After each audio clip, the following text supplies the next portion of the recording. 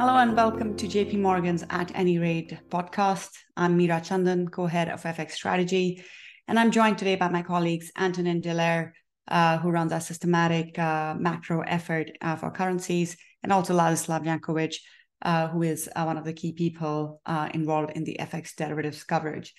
Now, we've spoken a lot about macro drivers of FX in recent weeks, and I think the reality here is that there have been various offsetting factors that are affecting macro views in currencies right now. And to some extent, they're sort of undoing the effect of each other. So to give an example, clearly one main theme has been US growth resilience. And that has increased odds that the market is placing on the possibility of a soft landing. That's been helped by softer inflation, which has been a more global phenomenon as well. All of that combined has basically resulted in FX markets and our economists and the Fed, for that matter, to put in greater odds for a soft landing. But clearly, the range of views and the dispersion in views is still quite wide. So, conditions are still quite fragile from a macro standpoint. The big level observations I will make in the interest of providing some clarity of what our view is. The first is we have a bullish dollar bias. That hasn't really changed. And the main underpinning behind this is that the US soft landing dynamic that we're seeing play out in markets is not something that we can mechanically take to be dollar bearish as well. We are characterizing this growth divergence between the US and China and Europe as US exceptionalism instead of soft landing, and just kind of stressing the point here that a US soft landing is not the same thing as a global soft landing. So mechanically, this does not automatically translate into a dollar bearish view. In fact, we think that growth challenged currencies, particularly the lower yielding ones, like euro, yen, CNH, should still have bearish forecasts or an underweight associated with them. And as far as FX markets overall are concerned, they are, we think, priced to fairly benign growth outcomes. So if you take a look at the dollar, for example, we think that it has a growth improvement of more than 1 percentage point for the global economy already priced in to where it is right now. If you look at some other frameworks, for example, we think that the dollar is priced to a global PMI of 53, whereas it is, sub 49 at current levels. So a lot of optimism is already baked in. And so we just think that chasing dollar weakness here is a poor risk reward strategy. So our bias still to be dollar bullish. As far as carry is concerned, that's the other big theme that we have been focused on. I would just say here that a middling growth environment should be supportive of FX carry returns, surely with lower intensity because this yield is diminishing, but, we still expect carry baskets to yield close to 10% as 2023 comes to a close. The drop to 8%, which is the average level of yields on FX carry, happens sometime in the middle of next year. So surely that shelf life on carry is shrinking, but if this narrative around the soft landing is really right, then that should manifest itself in more positive returns from carry as well, even with all the outperformance we've seen. So that's the view in a nutshell. But we've spoken about the macro view in depth in previous podcasts. So today we want to take a bit of a different stance and a bit different look at markets. And I want to start with you, Antonin. With your focus on systematic signals on the macro currency side, what are the main themes that really stick out to you at the moment that macro investors should be paying more attention to? Thank you, Meera.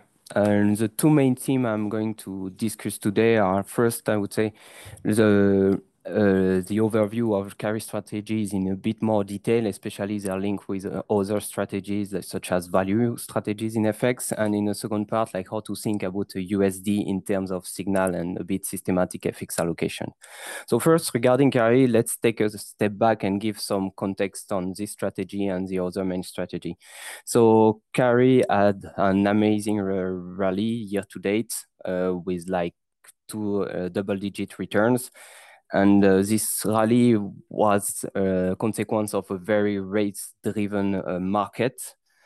And this very risk-driven market also led to the outperformance of some other strategies, such as rates momentum, for instance, chasing the most aggressive hikers in FX. A good example of this is sterling a couple of weeks ago, but the strategy which got the most attention is carry.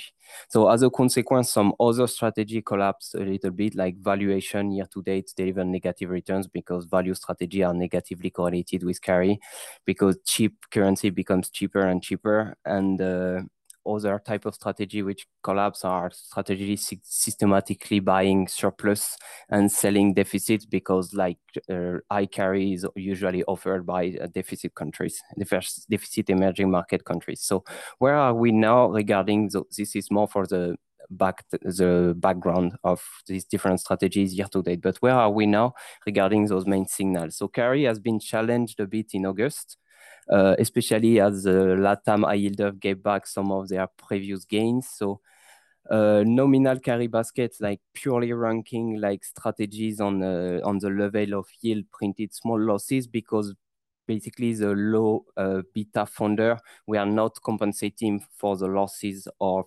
the high yielders such as LATAM currencies. Over the same rolling months, mechanically, value strategies and external balances strategy outperform a little bit. So even if there was some loss, even if the losses on nominal carry strategies were not very large, like we got a bit this effect of carry down value and external balances up over the last couple of days and weeks. But the important thing to notice is like variations of carry strategy, notably the one which tend to sort of buy the high yielders, but adjusted for the beta and the risk delivers slightly positive return and better return, because in that case, the funding of the strategies compensated the losses on LATAM currencies.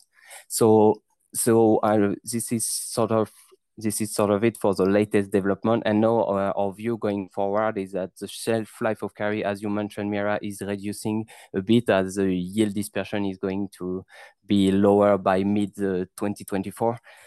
But over the short term, we think it's still possible to squeeze some returns from carry and systematic FX carry, particularly because the dispersion on the short term is going to stay still high. The cross backdrop is holding, and LATAM, our LATAM team is still highlighting strong fundamental for the largest currencies in the region. We think like one of the key points here would be the implementation of those carry trades and carry strategies.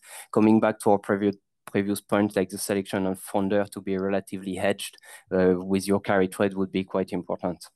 Now I'm going to move to like our second topic today, which is like how to think about the dollar in terms of systematic approach. So one way we tend to think about the dollar systematically is via growth signals. We assess if we can find a significant amount of country with showing positive growth momentum. And if this number of country with growth momentum is larger than countries with significant downgrade, we think it's a backdrop which is very favorable for the dollar. Currently, in more simple word, we think like the growth environment does not justify a defensive USD position. However, like from a more relative value standpoint, USD benefits from relatively good metrics. The yield offer is quite good. The momentum is growth is okay and has been revised up recently. And implied volatilities are still low, but are a little bit higher than in July. So in general, like in terms of signaling, it's quite strong for the dollar. And like as Mira mentioned, it gives a bit some exceptionalism in the dollar positioning. So if we consider this in terms of a global FX allocation on a global portfolio, and if we try to sort of optimize like the different signals we mentioned, like carry, growth, and so on, and the risk balance, and balance the risk of the portfolio as well, then in a global portfolio like that, USD would now have a quite larger position. Like notably, we think an interesting position to sort of build is keep a long EMI yielders and a long USD as well, and try to fund this with currencies such as Euro and select a high beta G10 to sort of benefit at the same time from carry and mitigate the risk on the portfolio. So that was it for like the more systematic part of our research. Thanks a lot, Antonin. So the bottom line here is that the yield dispersion on carry baskets is reducing. So that's clearly going to be shrinking the shelf life, but so long as the growth backdrop is holding up and yield dispersion is relatively elevated, at least in the coming months, that it should continue to eke out positive returns. I think on the dollar, what's interesting and what I'm finding also on the macro side is that the composition of dollar strength when you do get US exceptionalism is usually it becomes more of a problem for the funding currencies, for the low yielders. Those are the currencies that basically underperform the most when you do have this US exceptionalism backdrop. And, by contrast, this is not really the defensive environment in which cyclical currencies do very poorly, as you noted. So thanks for that. Let's just move over to Ladislav. Ladislav, from your coverage of FX derivatives and volatility, what are the main themes that stand out to you that are the most interesting in this environment? Hey, thanks, Mira. Yeah, so from the point of the FX option space, just let me go briefly through just broad backdrop in the FX vol. FX vol's been relatively subdued. We like to see them above 8, and we did have a leg lower this week, so just hovering at the 8. We are continuing to see occasional burst of realized vol, like was last week, like we saw this week, and then around the CPI. So we think that in this summer environment where liquidity is a little bit challenging, we should see from this point on FX vols basically holding. From the point of the risk reversals, there's been selective and tactical performance in those Q, but broadly they are nominally priced at this point, especially on the front end expiries. And that's a little bit indicating a lack of conviction that the dollar may break the range, at least according to the options markets. Now, from that point, we really don't see that we may get a material rebound in the riskies, but still, it's one thing to watch pretty closely. Convexity pricing, it did have a short-lived bounce, but now it's back to pretty depressed levels, close to near decade low in G10. Now, there is a pocket of it which is somewhat elevated. That's in max wings, which briefly spiked to near the highs in the post-COVID period. But then again, for the LATAM, we have lots of concentration in the carry trade, so it actually makes sense to see some elevated pricing there. On the dollar cores, the spike in the realized core was pretty temporary, and it was kind of purely data releases driven. So basically, bottom line here is that we see from the risk results, we see from the dollar cores that FXO markets are really not pricing in some establishment of some really pretty material trend. Is it an opportunity or not? We'll see over time.